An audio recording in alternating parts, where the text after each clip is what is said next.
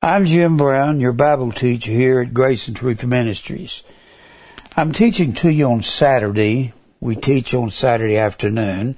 We haven't opened the church up yet because of the coronavirus.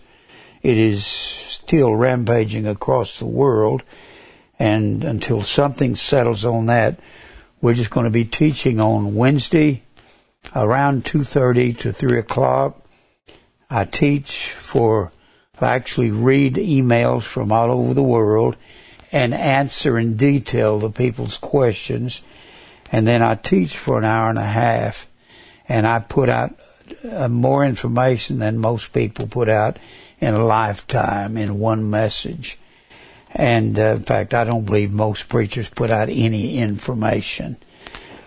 And I'm teaching on Saturday, which today is Saturday, and I'm teaching on the false doctrines and what they're doing to the world. The Lord said, if you don't keep my statutes and my commandments, in Deuteronomy, the 28th chapter, and he says it over and over again all through the Old Testament. He said, if you don't keep my statutes and my commandments, then I will send forth judgments, the sword. That will be war. That'll be wars of all kinds against God's people. And he says, I'll send the famine. The famine will be a shortage of money and a shortage of food. We don't have enough food in the world to feed everybody. That's why these people in South America whose lands are being taken over by drug cartels and by gangs and gangsters, they're coming up to the borders of the United States and coming in by the hundreds of thousands because there's this upheaval in the world's governments. And the reason for it all is famine, and famine has to do with economy. And those people in South America, they don't have enough to eat. Can I blame them for trying to come into the country? No. Can we feed them all? No. What's the answer? There is no answer. The Bible says at the end of time, there'll be distress of nations with perplexity. Perplexity is the word of poria, A-P-O-R-I-A. It means in a quandary. Now, a quandary has a definition. Quandary means no answer. It means no.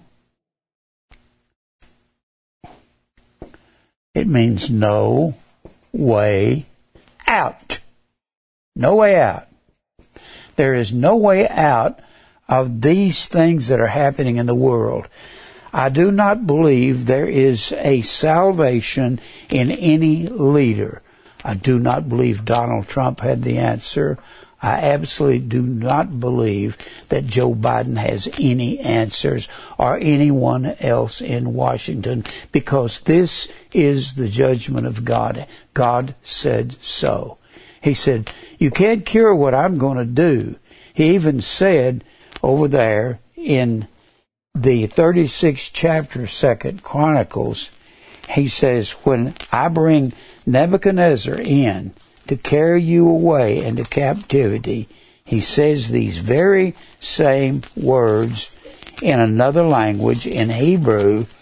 He says, but the people in Israel mocked the messengers of God, mocked the prophets, killed them all when they were trying to tell Israel the truth, and despised his words and misused his prophets, until the wrath of the Lord arose against his people Israel, till there was no remedy. No remedy is one word. It has the same meaning as aporia, marpe. It means no remedy, no answer, no way out. When these guys are trying to come up with answers, I do not doubt that the Democrats are trying to come up with an answer, but they don't have one. I believe that Donald Trump was coming. See, I really, truly believe these guys believe in their side of things, even though they're fighting each other like a bunch of kids in school. I heard the funniest thing on radio, then I looked it up on the internet. I heard this It was hilarious. I just started laughing out loud riding down the road in my car. This announcer was coming on and talking about the politics in the world, and he said, Joe Biden said that Vladimir Putin was a killer, and Vladimir Putin commented and said, "It takes one to know one." Just busted out laughing. I thought that's the way that a great politician is supposed to talk about each other, like some fifth grader in America in 1943. When he said it, have y'all looked at that on the internet? It is funny when he says, "Takes one to know one." Takes a killer to know a killer. I thought that was so funny. I just busted out. It's just the irony of it all. But anyway, I think it does take one to know one. But anyway, y'all got to look that up on the internet. Just Google Joe Biden calling Vladimir Putin a killer. And I don't know what all that referred to. I guess they killed all those people in Russia for those guys to get up to the top. But America does that too. They kill black people, kill minorities. They do whatever they can to gain the top of the ladder. Well, anyway, so I'm talking about this title. The reason for so much disease, famine, the disease is going to be pestilence.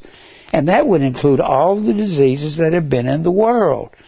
That would include COVID-19.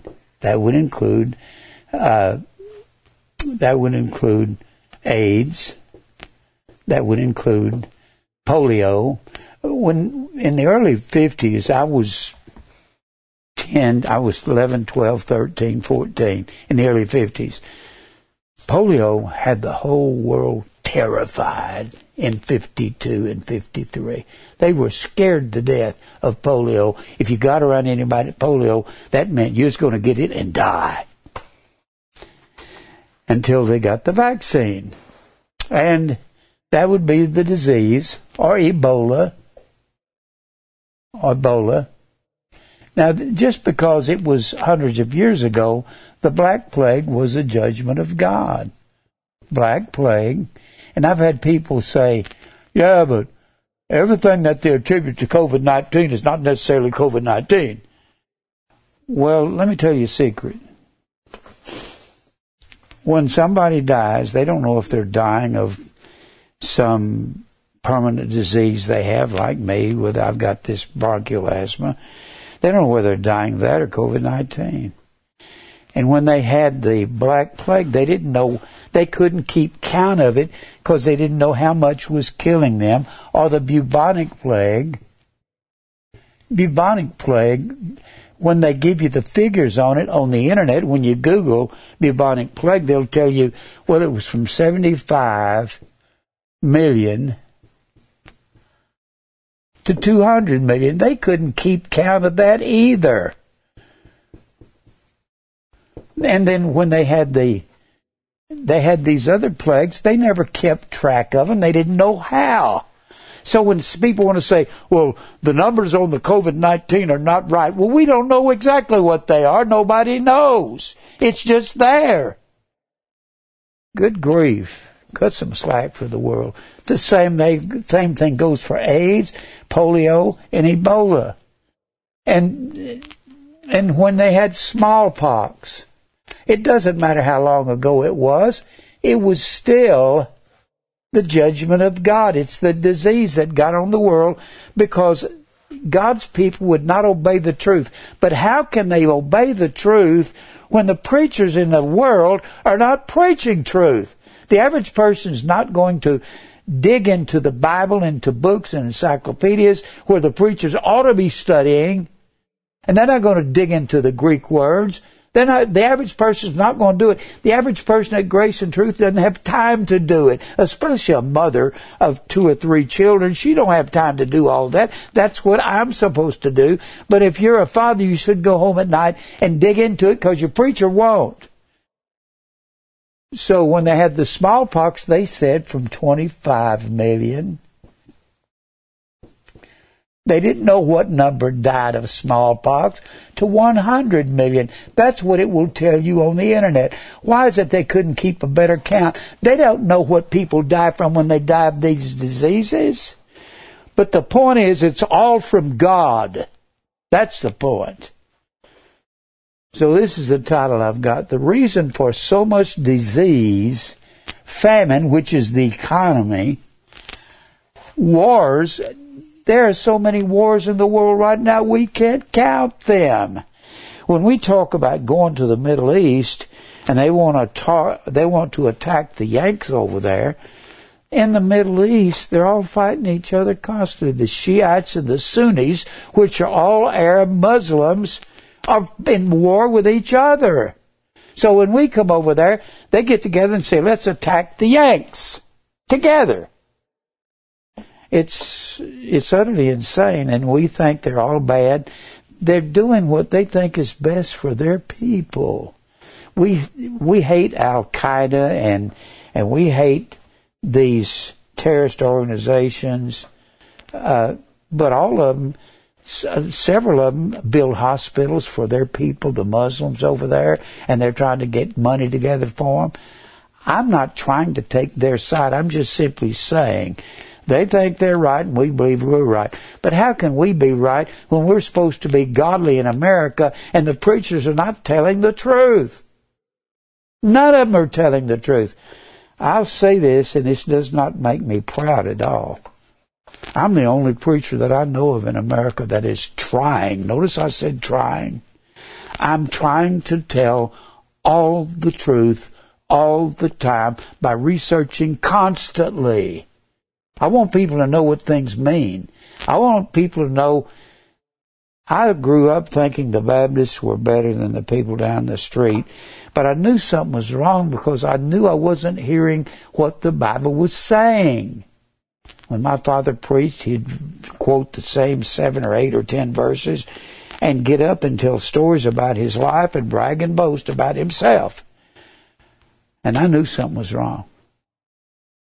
And as I grew up, the hardest thing for me to do was throw away my Baptist beliefs.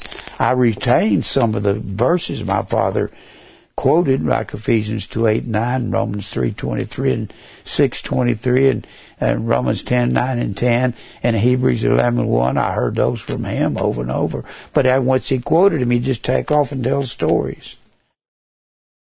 I am sick of the preachers. I'm trying to tell people why the preachers are lying. You know the main reason they're lying? The main reason, well, let me put it real simple. They're lazy and unlearned. And they're too lazy to buy the right books and to learn. They'll go off to a seminary, take some easy, cushy job, or some easy, cushy courses, because they saw some preacher when they were a teenager and thought, boy, that's an easy job. I think I'd like to do that. They go to a seminary and get them a Bachelor of Divinity degree, and they didn't learn much of anything, and they hated their Greek when they got to the Greek class. Gosh, I hate this. Hope we get out of this soon. And then once they get through the Greek class, whoo, boy, that's over with. I'm glad that's over. And I relish the Greek. I hunger after it. I want to know, what does these things mean? The reason they're lazy, there's a verse that I've given to you so many times, and this is why they do what they do. Look over here in 1 Peter. 1 Peter 3 and verse 16. 1 Peter 3 and 16. This will tell you why they say the things that they say. And it's not like I don't know. I've traveled all over America as a young evangelist back in my late 20s. I've preached in hundreds of churches across America, and I never ran across a preacher that knew much of anything about the Bible. Nobody. It says right here in Revelation, not Revelation, 1 Peter.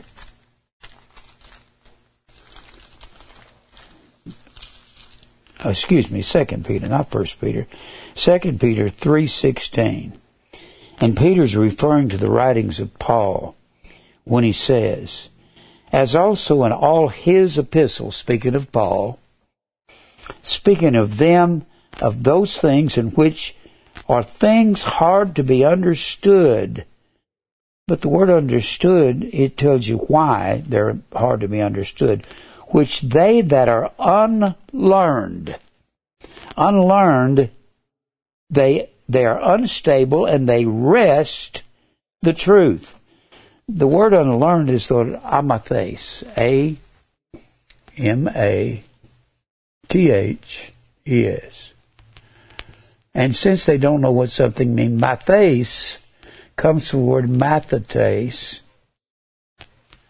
which is the word disciple, and it means a learner. Placing the alpha privative in front of mathes, which means to learn, means no, it's the negative particle, means no learning.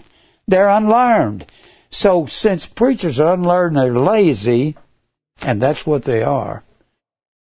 I had a preacher tell me one time here in Hendersonville, he said, I'm too busy administrating to study.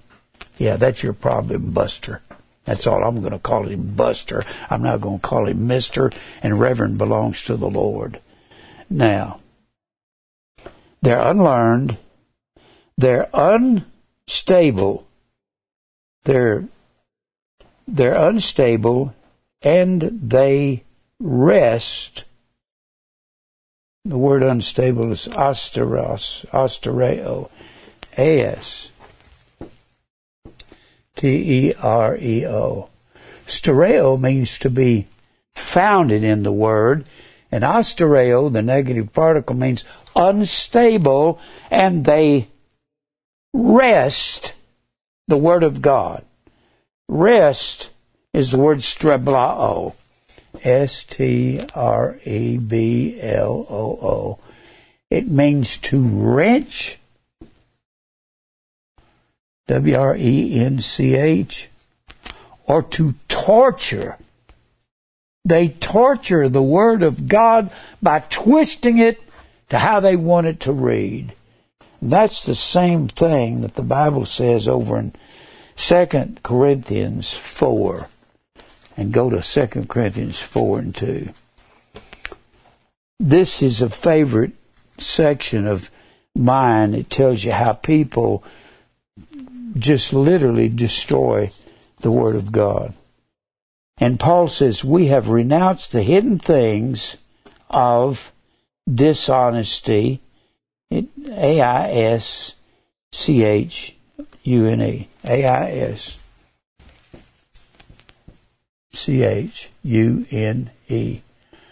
askune.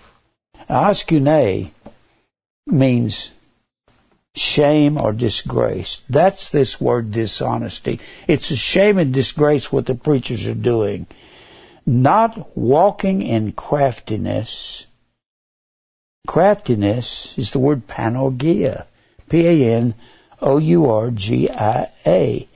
It means trickery. P-A-N-O-U-R-G-I-A.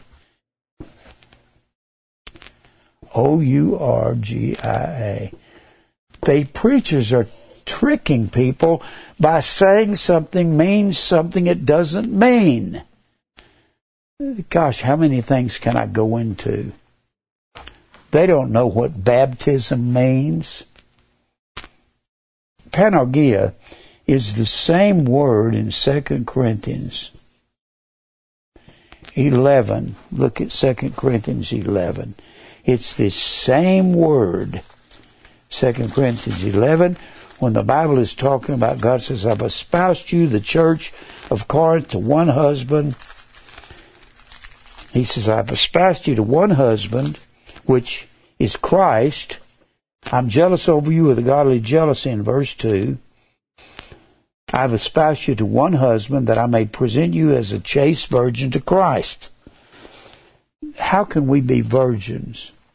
Because we're not going after idol gods. In the Old Testament, the Bible spoke of these idol gods as the lovers of Israel. And lovers are the ones that cause a person to become unchaste. You can find that in Hosea, one of the places, the 2nd chapter. He says you go after your lovers, which is Baal and the Grove and Shemosh and Molech and Isis and Osiris. They took on all the gods of Egypt, took on the gods of Syria, took on the gods of Tyre and Sidon, took on the gods of Jordan, Moab and Ammon. That's what we call it, Jordan. And he says, I'm jealous over you, the God of jealousy, for I have espoused you to one husband, that I may present you as a chaste virgin. The virgin part is the inner man. That gets back to the inner and the outer man. The inner man cannot sin. Whosoever is born of God doth not commit sin. His seed remaineth in him, and he cannot sin. That's 1 John 3 and 9. And 1 John 1 and 8 says, if we say we have no sin, we deceive ourselves, and the truth is not in us. The outer man is the one that walks after the flesh. The inner man is Christ in you, walks after the Spirit. That one can't sin. That is the part of us that is a virgin. We have not gone after this idolatry, but the outer man does. Now, he goes on to say, but I fear lest by any means, as the serpent beguiled Eve, exapatao, deluded Eve completely. She did the same thing that Kenneth Copeland does, that T.D. Jakes does, that the Baptist preachers do. Eve did the same thing. She fell into temptation when Satan did one thing. He questioned what God meant in His Word. Did God say? That's where Satan started lying. Did God say? Well, you don't have to go any further than that. All he's doing is calling God a liar. Did God say, well, He didn't mean that you'll surely die. He means you'll become as Him and you'll know everything. That's the first great lie of the Bible. You'll find that in the 3rd chapter of Genesis. Did God say? He doesn't mean that. Did God say, baptize? Well, He means to dip in water. And He didn't. He meant blood. But these guys don't know this. I can spend all day long talking about baptism. It comes from baptizo and bapto. Baptizo means to cover. It doesn't even mean to dip or to immerse. It doesn't even say that in your Strong's Exhaustive Concordance. It will say to whelm. To whelm. When you overwhelm somebody, you overcome them with some kind of substance or some kind of fluid or substance. That is very important when the Strong's Concordance says to whelm. It don't mean to dip or to immerse. It means to cover you. And that goes with the original definition of it.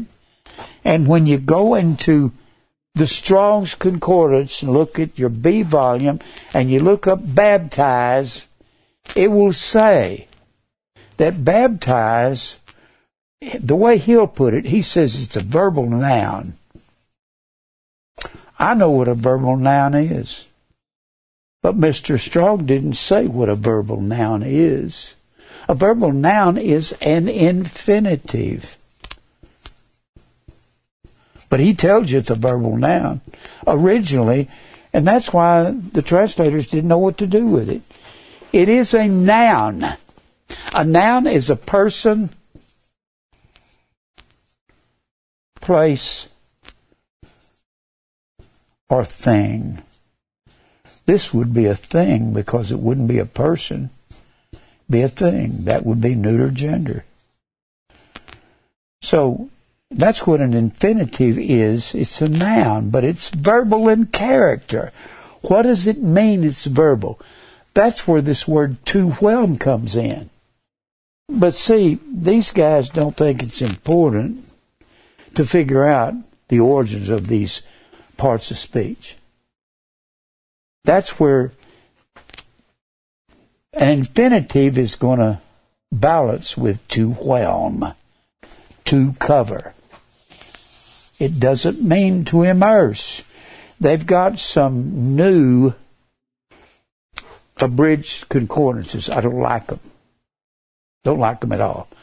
If I get another concordance, I got to go back, get an older concordance out of 1990 or 91 or 1985, because they hadn't abridged them yet.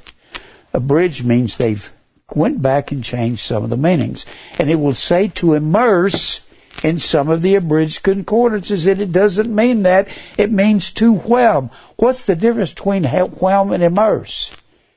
To immerse means to dip into something, dip downward. Whelm doesn't mean that. Whelm means to, here's an individual. Whelm means to bring a fluid from an outer source and cover the subject with it. And bapto means to stain with a dye. When Peter commanded them at the house of Cornelius to be baptized, that is one word in the Greek, baptiz, baptizisnai. Baptizisnai. Baptizisnai is an infinitive, so it cannot mean to dip. Can't mean that. And it says in, be baptized in. That word in is the word E-N. Or we would write it E-N. That word in means it's, when it's used with an infinitive, it only means with or by. Where'd you get that, Jim? Out of one of my Greek books. Buy a Greek book and read it. One of Moutz's books on Greek, Basics of Biblical Greek. So it means to be baptized with the name. No, I have never heard anybody define name in a pulpit. Name is the word onoma in the Greek. It means authority. God's authority is His Word.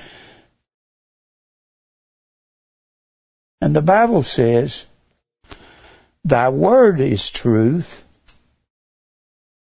and the Holy Spirit is truth. So that would be talking about being baptized with the Holy Spirit, which is the truth, and covering the individual with the truth, or the Holy Spirit, or the Word of God. Thy Word is truth, John 17:17, and the Spirit is truth, John 14:15-16, John 15:26, John 16:13, 1 John 5 and 6. The Holy Spirit is the truth, and the Word is the truth, and that's the authority of God. So if He commanded them to be baptized in, and this is one of many things. They don't care what they just say, well, let's make it simple. Let's talk about dipping somebody in water. That's not what baptize means. Was there a water? Yes. What was it? And who invented it? The Pharisees. It was called a proselyte baptism, and you had to do 3 things, and I've never heard a preacher even mention this. But you get all kind of books on it. I've never heard a preacher mention proselyte. Process. I've never heard a preacher even talk about it. Never. There was a proselyte baptism. There was a proselyte circumcision, baptism, and 2 turtle doves. You had to do these three things. If you lived in Greece, if you lived over here in Greece, and you wanted to become a citizen of Israel, or, let me put it a different way, you wanted to become a member of the kingdom of God, which was a term for Israel. You had to go through these three things: circumcised, washed in water, that they called a new birth, the Pharisees did, and you had to offer 2 turtle doves at the temple. So let's go back to one of these maps. All right. If you're coming from Greece, you want to go over here to Israel, be a member of the kingdom of God, you had to forsake everything over here, give your land away, all your money away, come over here completely stripped of everything, and you had to go through this process: circumcision, baptism, 2 turtle doves. And then you could become a member of Israel and be participating in all of their rituals: Passover, Pentecost, and Feast of Ingathering. You were called a proselyte of the gate. Never heard that mentioned by any preacher. Nobody, everywhere, anywhere. I hope it makes sense to you. It makes sense to me. And you can find out about it, and I can give you all kind of information on it and tell you what books to read and who to look to. Now, let me get back to this twisting of the Word of God that these guys do. All of them twist. The Pentecostals and Charismatics, they talk about, there's several things they talk about that's just stupid idiocy. They talk about tongues. And the reason they don't know what tongues is they are amathes, unlearned. And what they do is they strabao, the Word of God. They wrench the Scriptures, because they are unlearned and they have never studied and they don't know nothing about the word tongue. Pentecostals don't know. And they get up there and say, Shandalamanda Kandai Shandai Mastalashua Makashia. It's just the stupid invention of their mouth. It's not true. They know nothing about it, and they're unlearned. And they've twisted the Word of God and called that spiritual. I can spend all day long teaching on tongues. You got 2 words: glossa, dialectos. What this is, the Pentecostal tongues is of the devil. Pentecostal, boy, and they will get mad at me for this. Well, I know what I feel, and I know that's the Holy Ghost that comes upon me. The Holy Spirit is the truth. It can't be the truth. You've redefined it and wrenched it and twisted it. Glossa means foreign language. We got our word glossary from that. I've got books up here that got glossaries in them, and it has a section of a book, usually in the back, and it's got all these words that are in the book that are foreign to the average reader. It gives you the definition of what they mean. Glossa means foreign language. They had many foreign languages in the first century. You find glossa only in 1 Corinthians 14. And you have glossa and dialectos in Acts, the 2nd chapter. But you got to know what they mean. Dialectos means a dialect. It's a dialect. Dialectos, they had a different dialect in every city, state in the world in the 1st century.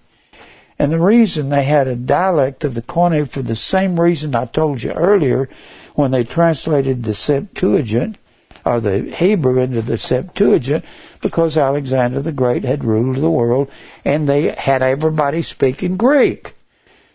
So you're talking about, if people are coming from all over the world, I've got this map of the world, this right here. This comes out of a book called the Compendia. Excellent set of books. I've got 11 volumes of it. The first 2 volumes are the Jews in the first century. It's just magnificent set of books. They're very expensive, probably $120 a piece, something like that, or more. It's been years since I bought mine. They were over $100. They are great. And this comes out of the Compendia. The Jews had been given, gosh, all this goes together. I don't know of anybody that's even studied, never heard anybody that knew anything about it. You know how many preachers I've listened to? 1,000 of them, all over the radio, TV. I want to know what they're saying so I can call them down for it. I don't believe in any preachers I hear out there. There's not a famous preacher I'll give you a plug nickel for. That includes Charles Stanley and Adrian Rogers, who died here a few years ago, pastored the second largest church in the Southern Baptist Convention in Memphis. I just didn't like those guys. They lied all the time. Don't like them. And I got this out of the Compendia. You have to know that, gosh, how can I say this? Let me see if I can say it fast. Exodus, 23rd chapter. The Jews were given not just the 23rd chapter, several times, this is in the Old Testament. They were given 3 festivals that all the males were required to come back to. And they had to come back to these every year. Passover, Pentecost, Feast of Ingathering. This was a 7-month period. From Nisan, which was March, April. 50 days later at Pentecost. Then the 7th month was Feast of Ingathering, which was the same thing as the Feast of Huts, or Feast of Tabernacles, and that was to celebrate their time in the wilderness, and it was coupled with the Day of Atonement. All the males had to come back to all of these. Since these 2 were so close together, Passover and Pentecost, the Compendia tells that a lot of those Jews would stay. It would be difficult for some guy to be over here for Pentecost to go back home to Carthage and 50 days later to come back, because it would take them a month or more of traveling. So it would take them forever to get back over there. So why were they all over the world? Because when they were a nation under kings, they kept going after Baal, Grove, Shemash, Molech, all the gods of the nations around them for 510 years. And that's the same system that was brought in the church. It was a feast of Saturn. It was brought into the church and renamed the Christ Mass by Constantine. And God says, if you keep going after all these other gods, I'll send the sword, the famine, the pestilence, the same thing I've got in this title up here. And then I'll send the beast, and that was Babylon, Persia, Greece, Rome. But they still had to live by these laws, and all the males had to come back. So they were scattered by northern Israel by Assyria in 722 BC, southern Judah in 586 BC. And that's a long story to this. But they still had these feast days. They were required by God to come back. So when you get over here to Acts 2, and the Bible says these were Jews from every nation under heaven, it might as well have said Jews from every nation speaking, many speaking all these dialects and glossa. And they couldn't understand each other. They couldn't understand each other even in Acts 2. That's why God sent the miracle of the ear, so they could hear every man in his own dialect wherein he was born. I don't know. I have never heard any preacher say that. None. I haven't even heard them address it, because they don't know what it means. It goes back to here to the festivals, it goes to they did not obey God, and it goes to the scattering and God bringing them back. And this map out of the compendia shows all of them coming back from all over the world. And when they get there, they don't understand each other. They didn't understand each other in Acts 2. Prior to Acts 2, for 200 years, they didn't know what to do in 200 BC. So they had an answer according to the compendia. They had an answer. They said, what we will do, we will build synagogues all over Jerusalem. And we'll build a synagogue for Babylon down here. So the people come back from Babylon, they can come back and go to their synagogue, and they can fellowship with each other, and they speak the same dialect of the Greek common street language. And I will build one for Corinth. Those people can come back and go to the Corinthian synagogue. We'll build one for Philippi and Thessalonica. They were right up here next door to each other, and they probably spoke the same dialect. We'll build one for them, and they can come back. And we'll build one for Rome, and build one for Carthage, build one for Ethiopia. And they had synagogues all over Jerusalem simply so the people would come back and understand each other. But I'd never heard any preacher that had any idea what all this meant. None. I've never heard a professor that understood it. Why do I understand it? I don't know. I've studied my brains out. Thought and concentrated and laid in bed at night thinking, what if this goes to this and that goes to that? Oh, here it is right here. One night I was in bed when we lived on Irving. It was about 3 o'clock in the morning. I'm laying there thinking, and I saw something come together. And I sat straight up in the dark. Said, that's it! And Mary said, what? I said that real loud, and I just hollered it out. I was so thrilled to find something. So Acts 2, nobody knows anything about tongues. Pentecostals are as lost as a bunch of gooses. It doesn't mean Shandalamakandai Manda Shandai Sholamarshia Mokalashaka. Just make up words, that's what they do. It's foolish. Does that anger you? It makes me mad at preachers that are bums and they're lazy. And they won't change because if they do, if they tell the real truth and they find it out, they're going to be so embarrassed about having to go back to their congregation and say, I've been wrong.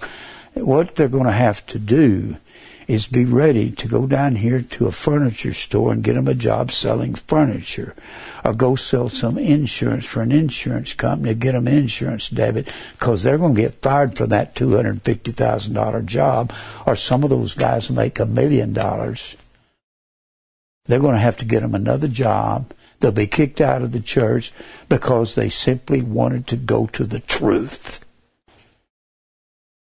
Now, I don't like the tongues stuff. It's nothing but stuff. It's wrong. And then they come up with, they've twisted the Word of God. Let me give you that I started to read in 2 Corinthians 4. 2 Corinthians 4.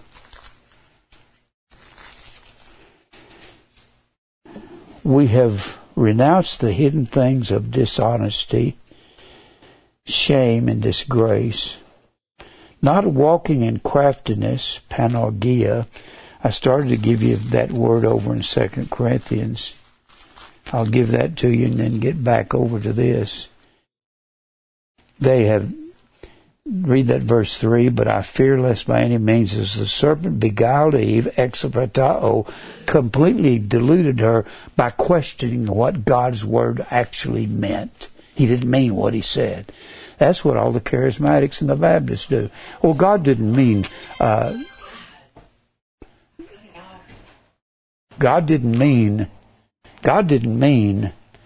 to do anything other than immerse people in water.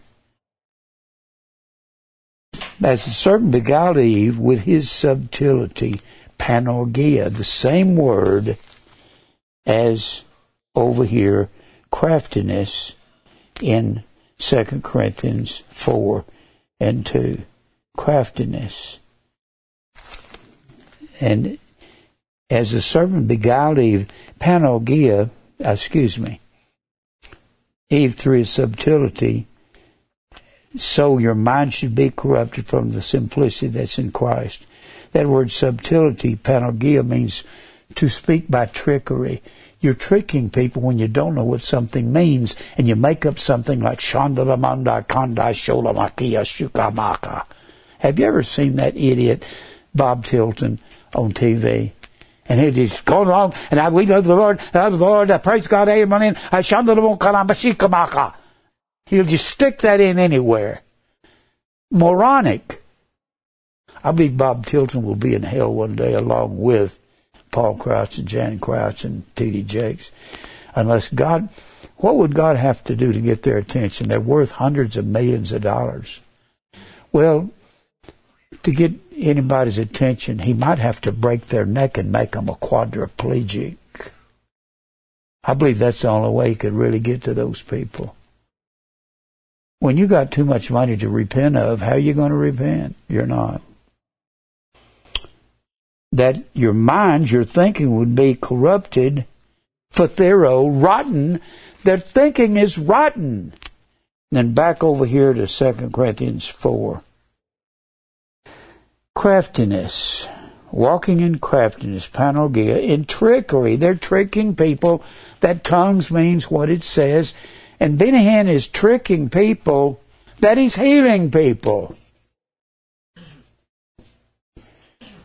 When the Bible says that the apostles will lay hands on the sick and they shall recover, it doesn't mean you're going to make a show of it and get a big auditorium with 30,000 people and get a line coming up there and whack them in the head and go, be healed! No, they'll just touch them. And the apostles have gifts we do not have. Paul was bitten by a deadly Mediterranean viper in the 28th chapter. His hand didn't swell up. These Mediterranean vipers had these hooked fangs where they would dig into you and start pumping venom into you. And it hung on Paul's hand, the Bible says. And he slung it into the fire. And the pagans said, he must have done something evil to deserve that, because even they believed that if evil happened to you, that it was something from their gods. And when his hand didn't swell up, they said, he must be a god. Well, the apostles had gifts. You could be bitten by a deadly serpent. And the Mediterranean viper has poison that's equivalent to something like a king cobra. And you can't live when you're bitten. And he just slung it off. It didn't even affect him. I want to see you guys they handle snakes in East Tennessee and Eastern Kentucky. And one guy on there the other night, they showed a thing of him, and he was swinging this serpent around and it popped him in the neck. And boy, he fell down, and they carried him out. They said he's going to go up on a mountain and die. You're not supposed to die if you're able to be bitten by a serpent. But the secret that they use is something that the crocodile man said when he was alive before he died from that stingray. The crocodile man would handle serpents all over the world, and he said, what? Steve Irwin, that's right. He handled them, and he said, you can keep snakes cold and they won't strike you. So those people in Eastern Kentucky, they found that out, and they put them in a cool box. But they take them out and swing them around. But if they warm up, look out. They're going to get you. You're going to die. So when the Bible says you will handle serpents, it don't mean, and if they bite you, you may die. No, you wouldn't die. and they could raise the dead. Peter raised Dorcas of the dead. You Pentecostals, you should be able to raise the dead if you speak in tongues, because that was all the gift of an apostle. But the tongues was so they could... The thing, how hard can I explain this? Who did he tell that you'll speak with other tongues? Who did he tell that to? In Mark the 16th chapter, Jesus was talking to the 11 apostles that were left, and the 11 apostles were from northern Galilee. They were a bunch of fishermen. Southern Judah, that's where the Pharisees were. The Pharisees wouldn't step foot into northern Israel, and there's reasons for that. I'm not going to go into it right now. But they wouldn't go into northern Israel. Well, these guys from Galilee, they were fishermen on the Sea of Galilee. Peter was a fisherman, Andrew was a fisherman, James and John were fishermen, and they were simple men, and they only understood one, maybe two dialects of the common street language, maybe southern Judah. We know Peter spoke a dialect of southern Judah because when he was standing around the fire warming his hands when Jesus was taken by the Roman guards to put him to death, he was standing around the fire, and this one woman said, "You're with him. I recognize you. Your speech betrays you." He was speaking a dialect of northern Israel. But here's the point. Jesus goes up to northern Israel, some house up there, when he resurrects from the dead. And then he tells them, "You bunch of country fishermen, bunch of country shepherds, go into all the world and teach all nations." And they're going, "What? Are you kidding, Jesus? How can we do that? All we know is a Galilean and possibly a southern Galilean dialect of the great common street language. We can't do that unless you give us some kind of miracle." And that's what the tongues were for. It was a miracle of the year. How here we ever met in our own dialect where we were born. It's amazing. But you notice what I'm doing? I'm breaking everything down to its lowest common denominator. Everything. I do that about tongues. I do that about faith healing. What these guys are doing, they are doing against what this second verse of 4th chapter of Second Corinthians says. They have not renounced the hidden things of dishonesty, not walking in craftiness, panagia, trickery. Panagia has basically the same meaning as guile. Means to speak and live by trickery. Dolos is the word. D-O-L-O-S. That's the word guile. And they talk about faith healing. That is the stupidest thing. Why is it so stupid? Well, mainly because when all these super faith healers get real old and get to be 85 or 90, they all get a disease and die.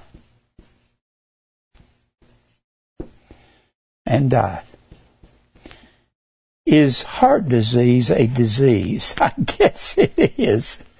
Heart disease, is that a disease? Yeah. When you get old,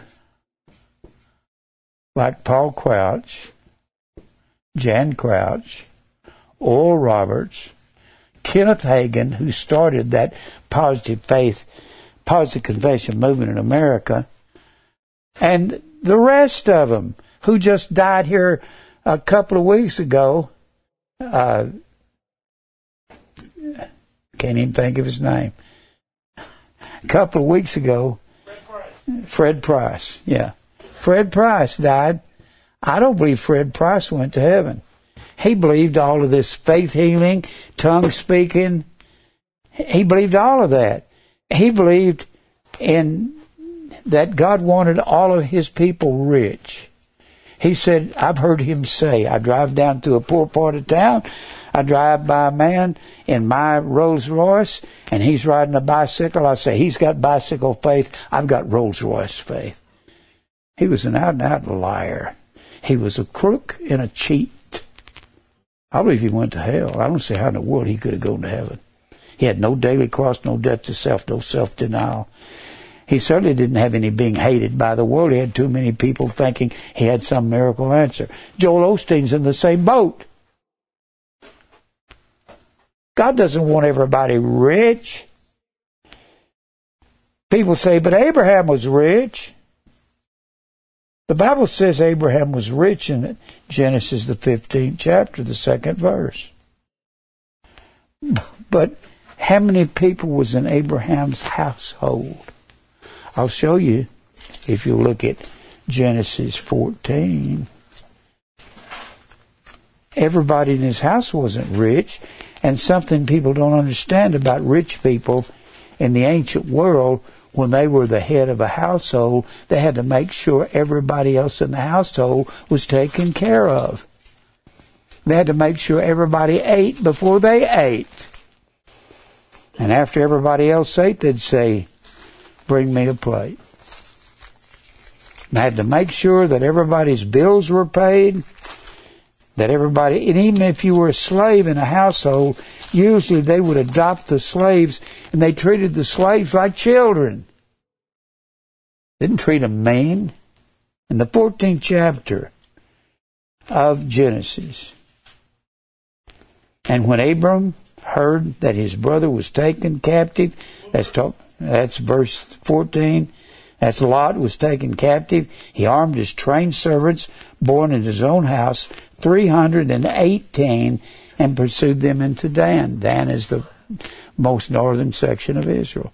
So he had 318 in his household. He was the only one that was rich. So when they say Abraham was rich and God wants us to be rich, no, he doesn't. Woe unto you that are rich. You have your consolation, your comfort, your paraklesis. Woe is a cry of damnation. I love the verse over there in Psalm 73. I don't know what these guys do when they read these verses. Psalms, the 73rd chapter. Psalm 73. The writer here is saying, this is the prophet prevailing in temptation. This is a psalm of Asaph. Asaph wrote this psalm. And Asaph was the music leader of Solomon. And then he says down here in verse 3, I was envious at the foolish when I saw the prosperity of the wicked. There's no bands in their death. They're at a living death, and nothing restrains them from what they want to do. But their strength is firm. They're not in trouble like we are, like other men. Neither are they plagued like other men. Their pride compasseth them about as a chain. They're wrapped up in pride. Violence covereth them as a garment. They're violent men. They're hard on people. Their eyes stand out with fatness. They have more than their heart could wish for. They're evil people. They are corrupt and speak wickedly concerning oppression. They speak loftily. They set their mouth against God's heavens, and their tongue walketh through the earth and destroys people. Therefore his people return hither, and waters of a full cup are wrung out of us. And they say, how doth God know? God doesn't know what we're doing. We're too small in the scheme of things. Is there knowledge in the Most High? Does He know? Over and over again, Israel said, God doesn't know what we're doing. Says that several times in Psalms, the 10th chapter, In Jeremiah, the 23rd chapter, he does not know, he does not care. In the 91st Psalm, he says the same thing. Behold, these are the ungodly who prosper in the world. They increase in riches, they're ungodly. Verily, I have cleansed my heart in vain and washed my hands in innocency. And the writers sing, it seems like I've done this all for no reason. For all the day long have I been plagued and chastened every morning. If I say I will speak, behold, I shall offend against the generation of thy children. When I thought to know this, it was too painful for me to realize that the rich are prospering. Nothing stops them from having everything they want. You want to preach now? When I thought to know, it was too painful for me until. It was painful until I went into the sanctuary of God. Then I understood the end of all these wicked people that prosper in the world. I saw their end, and it bothered me till then. Now, let's go back over here to 2 Corinthians 4:2. He said, I don't handle the word of God deceitfully, but the manifestation of the truth, commending ourselves to every man's conscience in the sight of God. Now let me give you a couple of more of these where he's talking about, look in 2 Corinthians. It seemed like 2 Corinthians had a lot to say about men being corrupted. Look in the 2nd chapter of 2 Corinthians. This is what these Baptists and these charismatics, the Baptists and the charismatics are the biggest, largest Protestant denomination in America, or perhaps even in the world. Charismatics are worldwide. They're all over Africa, all over South America. They've held hands with Roman Catholicism. That's what TBN does. They bring on Roman Catholic priests on there who believe in eating the body of Jesus.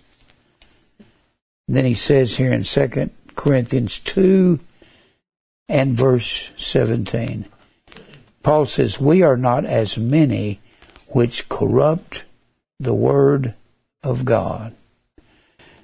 They've corrupted God's word. I love this word. It's the word kepeluo, K-E-P-E-L-E-U-O. K-E-P-E-L-E-U-O. It means a huckster. You know what a huckster is?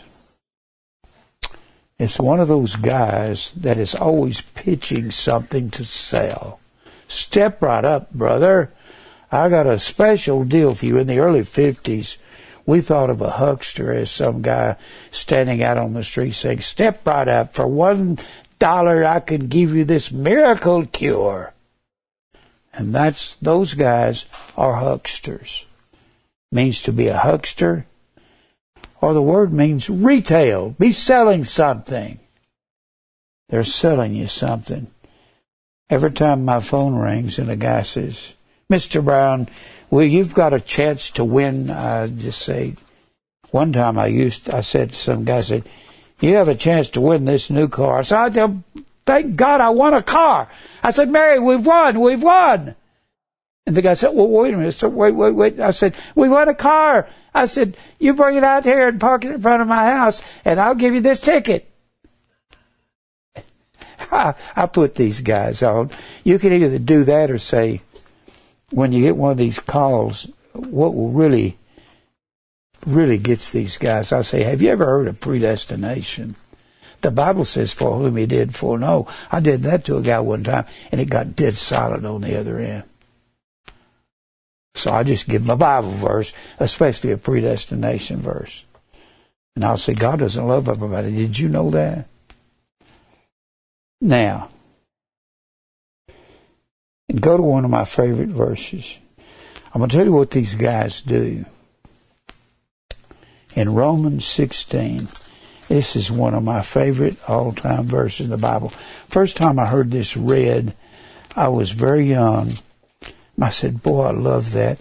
I want to memorize that. I want to remember that, and I don't want to forget it. Romans 16. So I memorized it when I was young.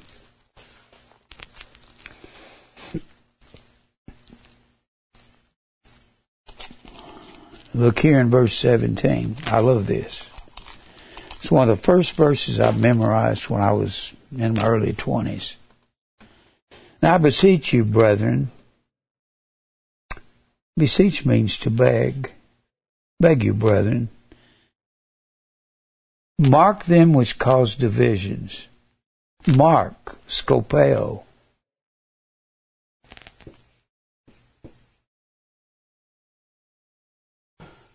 We get our word scope from that. You have to put a scope on the top of a rifle to aim at your prey or your deer or whatever you're hunting. Mark them, aim at them, take aim, regard and take heed.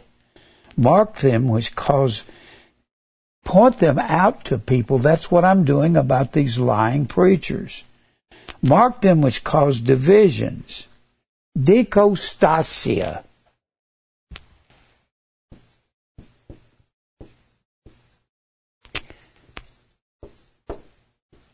It comes from diko,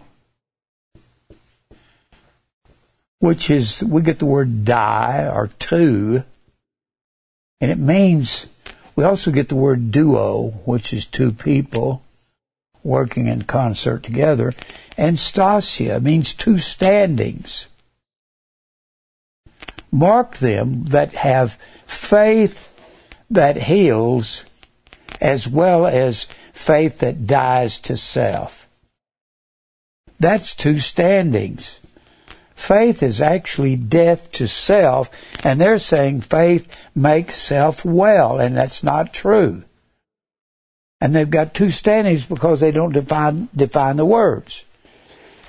When Jesus has the woman with the issue of blood, he says to her, and the reason preachers don't know what this means is they don't define the words.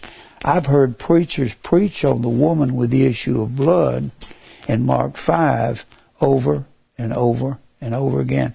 I say some things I've never heard any preacher address. And Jesus tells the woman, here's what he says to her. Thy faith has made thee whole. Go and be whole of thy plague.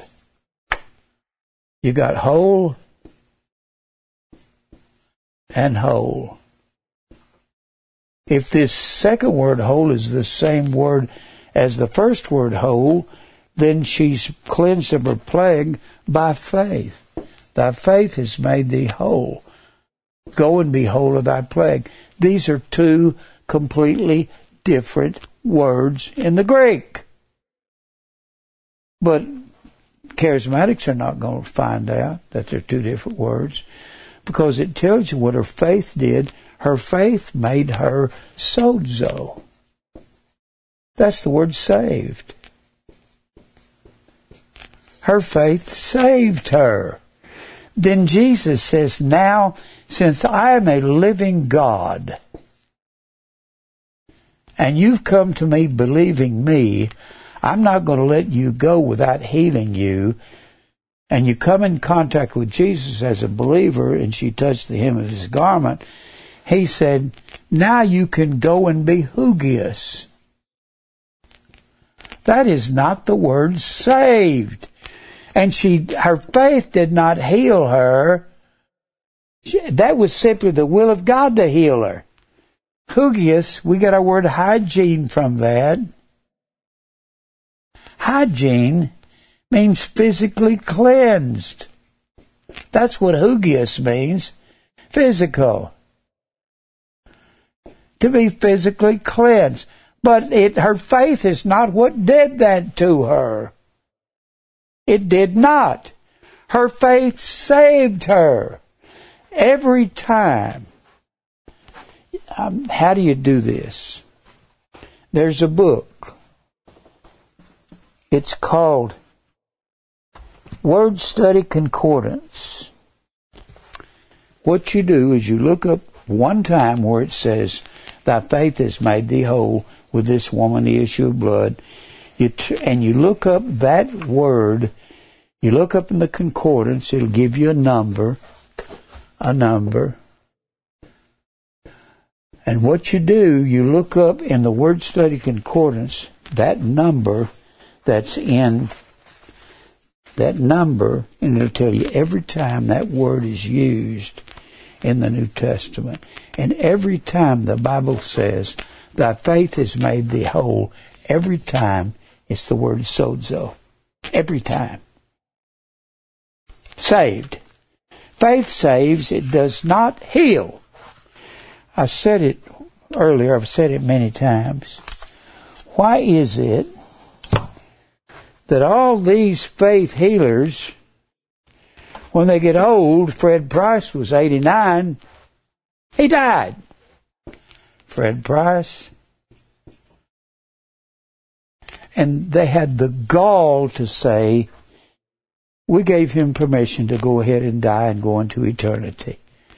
And he died of a disease, a heart disease. Fred Price, Kenneth Hagin, he is the guy that started the positive confession movement. He died of a heart attack. Why didn't they call in Benny Hinn to heal him when he's on his deathbed? And then Oral Roberts, these are guys who've twisted the Word of God all to pieces. Oral Roberts died of pneumonia. Where did you get all this information, Jim? Go on the internet and Google how these faith healers died. And it'll tell you exactly what their disease was. They all died of a disease. Faith does not heal. Faith believes God. That's what it does. And if He wants to heal you, He will. If He don't, He won't. What gets me in John the 5th chapter, Jesus is tripping through there in John. I'll come back to this in a minute. He's walking, he's at this pool that's supposed to be, if you get dipped in it at the time of the year the water moves, that you're supposed to be healed. And he walks into this pool,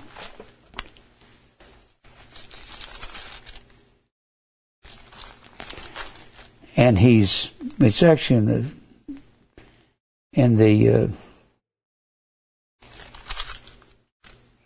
it's in the 5th chapter of John. There lay a great multitude of impotent folk, of blind, halt, withered, waiting for the moving of the water. For an angel went down at the certain season in the pool and troubled the water, and whosoever then first came after the troubling of the water stepped in and was made whole. And whatsoever disease he had, and a certain man was there and had infirmity 38 years.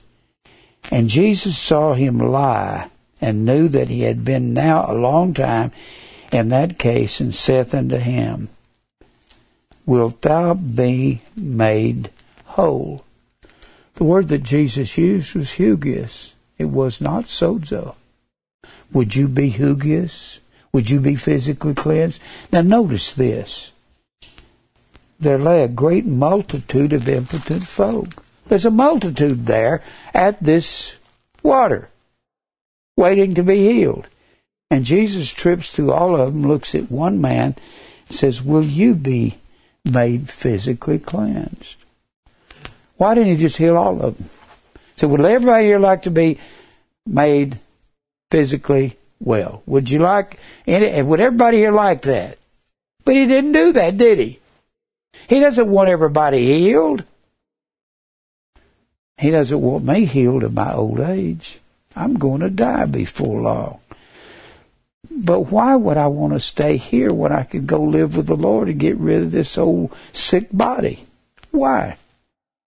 Those people did not. Oral Roberts died of pneumonia. Paul Crouch, who organized TBN, you can go online and look him up. Paul Crouch, who started TBN, they will tell you on the internet that he wrestled with congestive heart failure for the last 10 years of his life. Heart failure, the last 10 years. And he died of it. Why didn't he call in Benny Hinn to heal him? Huh? And his purple-haired wife, Jan Crouch, died of a stroke connected with a heart attack.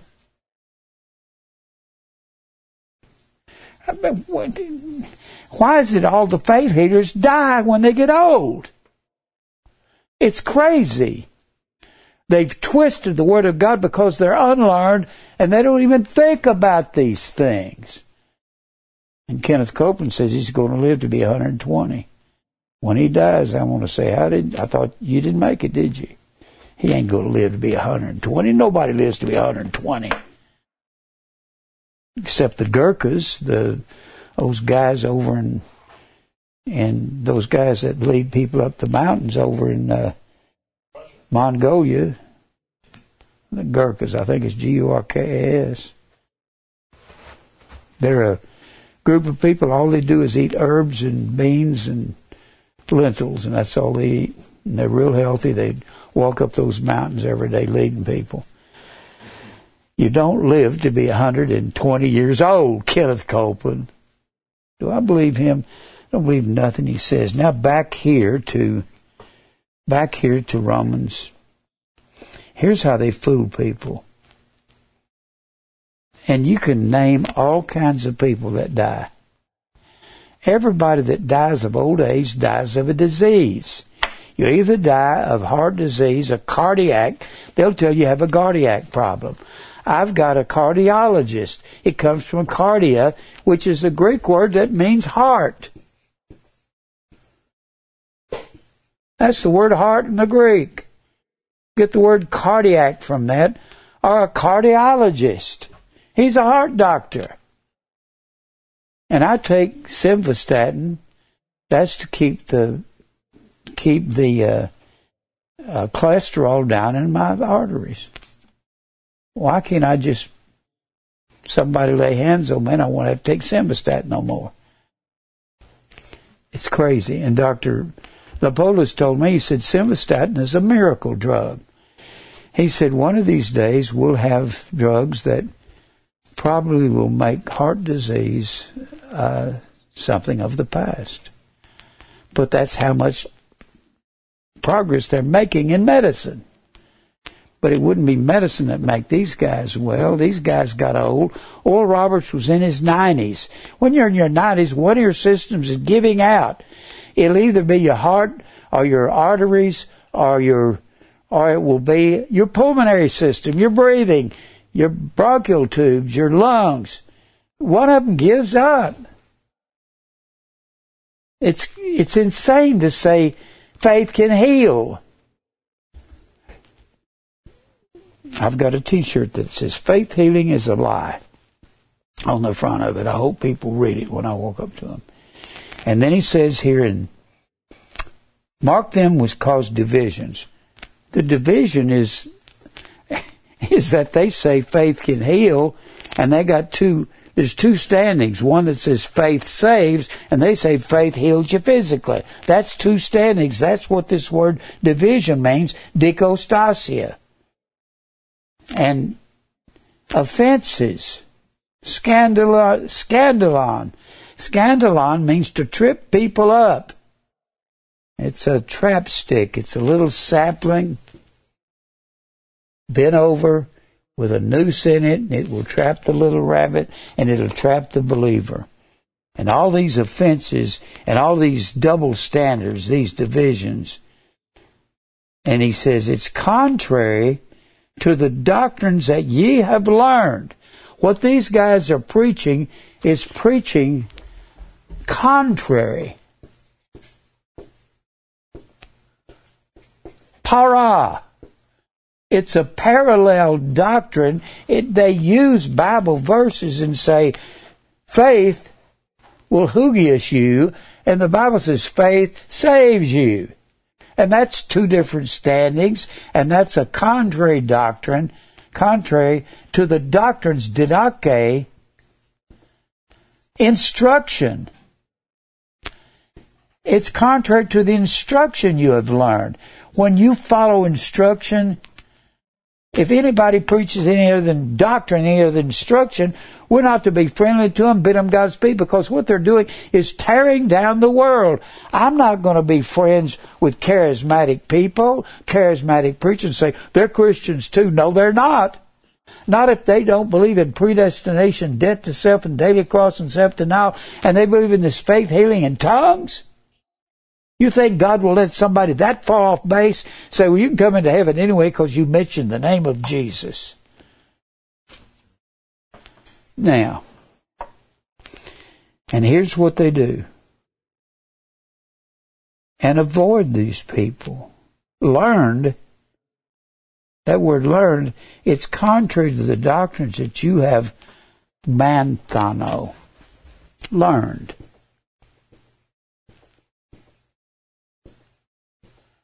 Manthano comes from the word mathetes, which is the word disciple, which means to learn. And we get the word mathes from that. And the alpha privet in front of that means unlearned. And these people that twist the Word of God, and that's what Fred Price, Kenneth Hagin, Kenneth Copeland, Oral Roberts, all those guys do. They twist the Word of God and say, faith sozo you, when it only hugius you. And it doesn't hugius unless God wants to. Faith doesn't hugius. Faith saves, but only God can hugius if He wants to. He can give you good hygiene if that's what He wants. That's the only way you can have good hygiene. I have been sickly from the time I was born.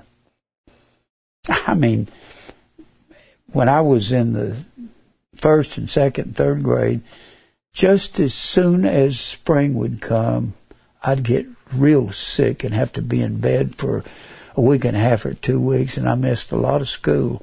When fall would come, with the weather changing, in 1945, 46, and 47, we didn't know anything about allergies. I didn't even ever heard of an allergy doctor. But some people have weaker systems than others. I had weak immune systems. The allergy doctor I used to go to in the 60s out at Vanderbilt said everybody has a weak system. All you have to do is put it under enough pressure and it will break. He said yours is your pulmonary system, your breathing. If you put it on, and I was stupid. I didn't pay attention. I kept trying to be something in the music business and go out there and just conquer the world. And it was making me a wreck physically. I don't believe in stress at all. It stresses me out to hear these guys preach. What a bunch of liars. I believe the charismatic movement and the Pentecostal movement is one of the most evil things that has happened to the church in the history of the world. Because they're taking the Bible, they're doing the same thing the serpent did with Eve. They're saying, did God say that faith only saves? Well, that's not true. We're saying faith heals people. They're saying the same thing the serpent said to Eve. Did God say, well, He didn't mean that. He meant faith heals. You guys are liars. You're lying thieves. I don't know why God doesn't kill them all. He will one day and put them in hell if He doesn't convert them. I don't believe a man can preach what Kenneth Copeland preaches for 50 years and be a believer. I don't believe that. There's no daily cross, no death to self, no self-denial. Without a daily cross, Jesus said, you cannot be my disciple. Daily cross comes by telling people the truth, and they want to crucify you for it. And then he goes on to say, They that are such. Oh, he says, avoid these people. Avoid ekklino. ekklino. Means to shun or go out of the way to stay away from them. ekklino.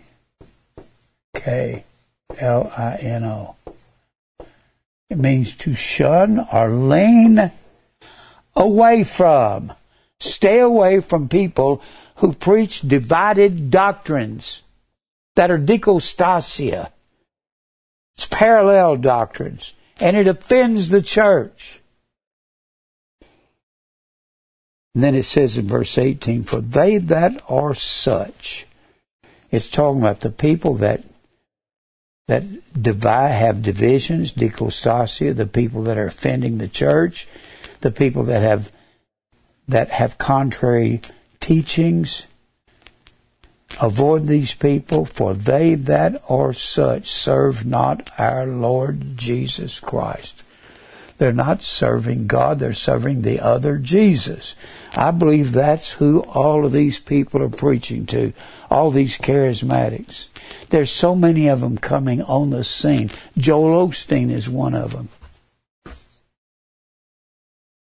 Joel Osteen. He preaches about, in that book, Your Best Life Now.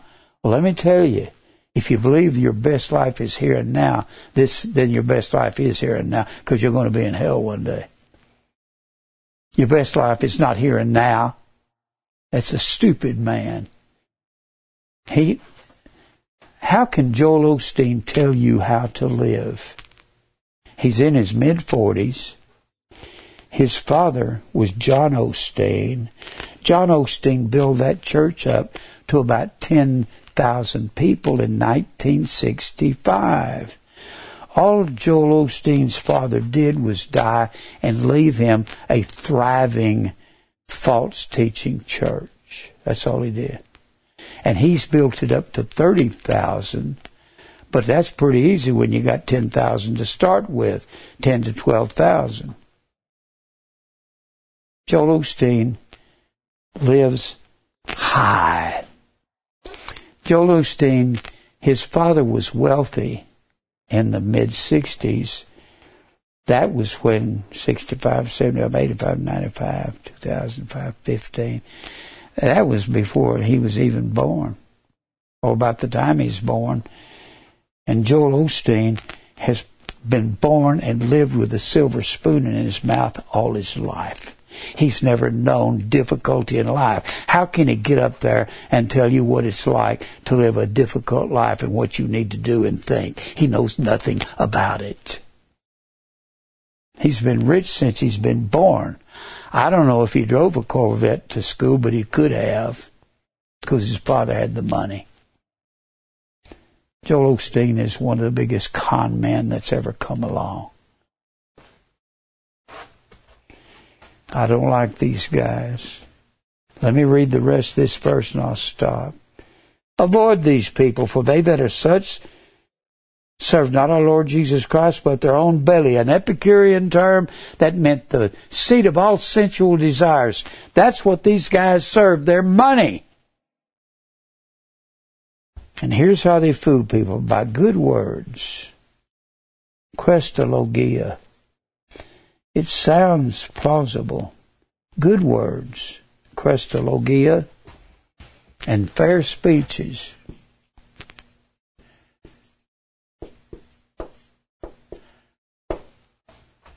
And by fair speeches, eulogia. Eulogia, we get our word eulogy from that. You do a eulogy at a funeral by telling people how good this man was.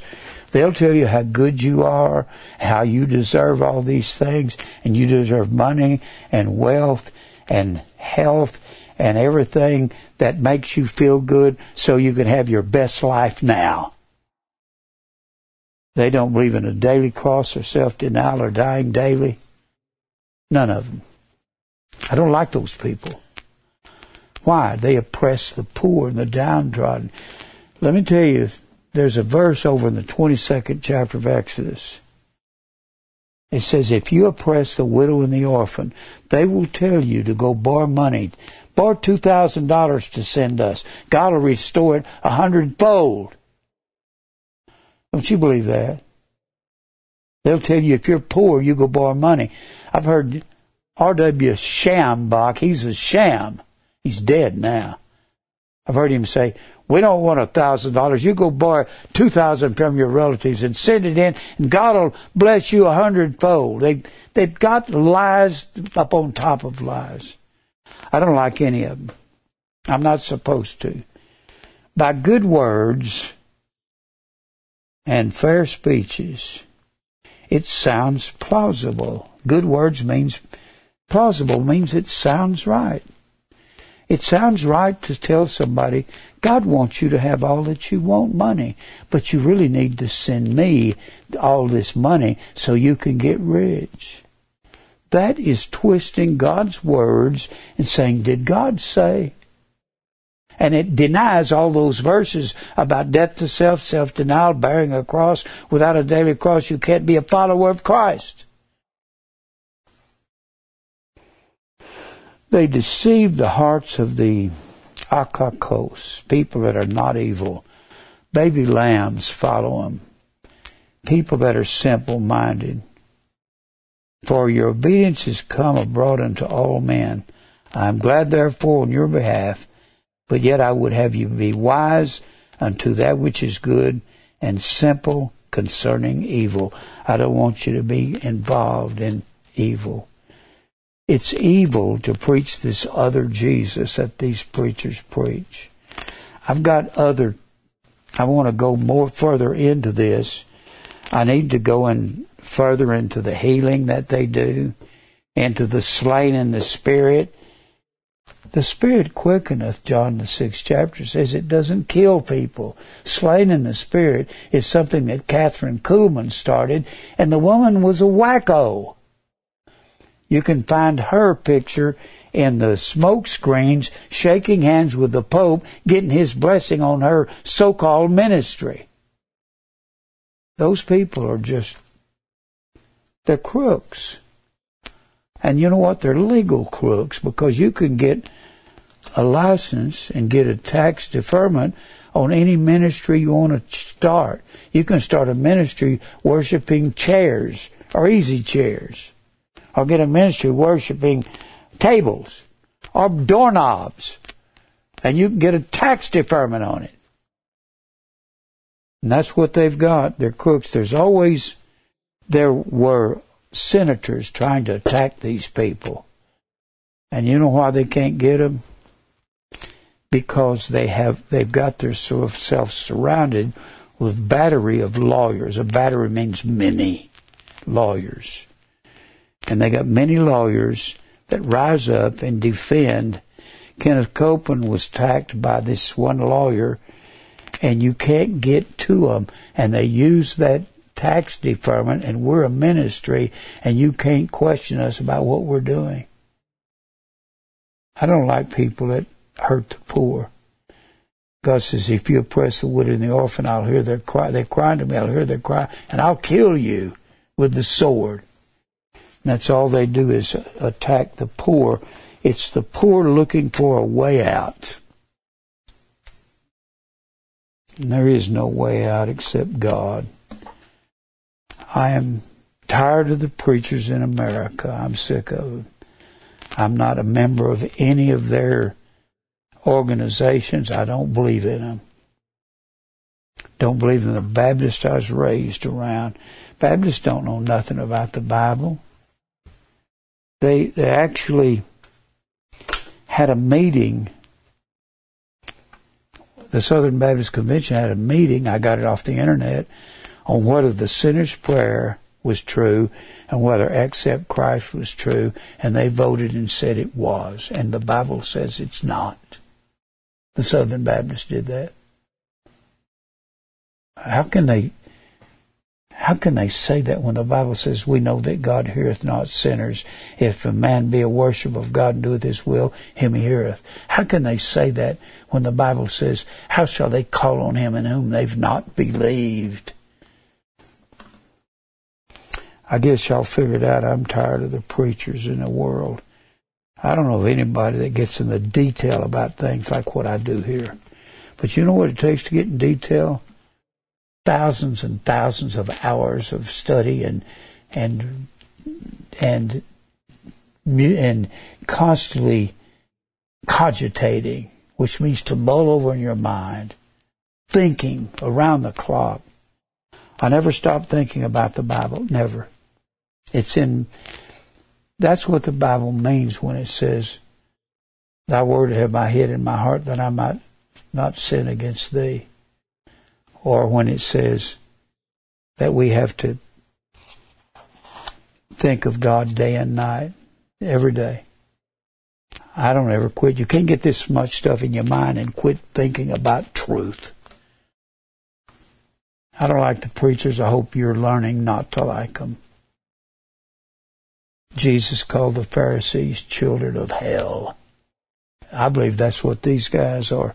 I believe that Fred Price, when he died, I believe he went to hell. He had no semblance of a preacher of truth.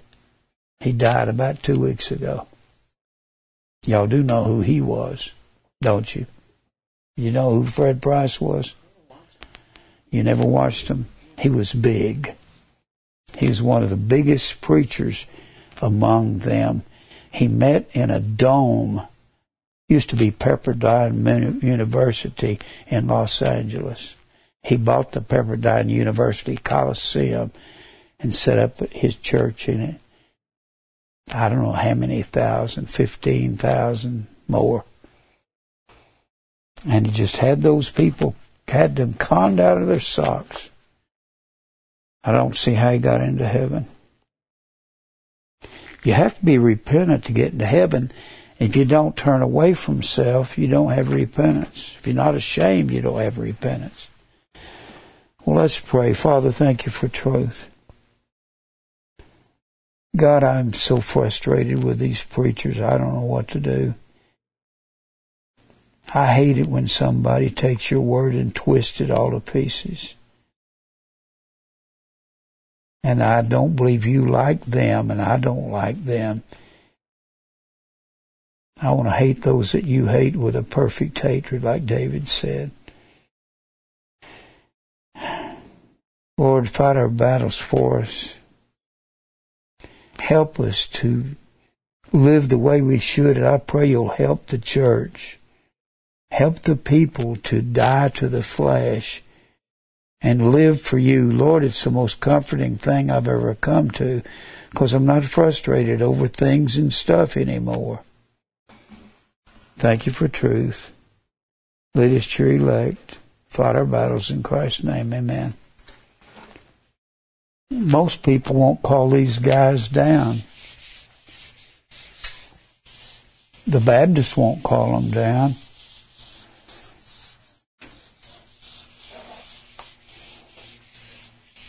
John MacArthur will call them down in his book, Strange Fire, but he won't go to each one of those words and tell you what they mean and that they contradicts what they're saying. He won't do that. You've got to go to prosper and be in health. You got to go to these words. What do they mean?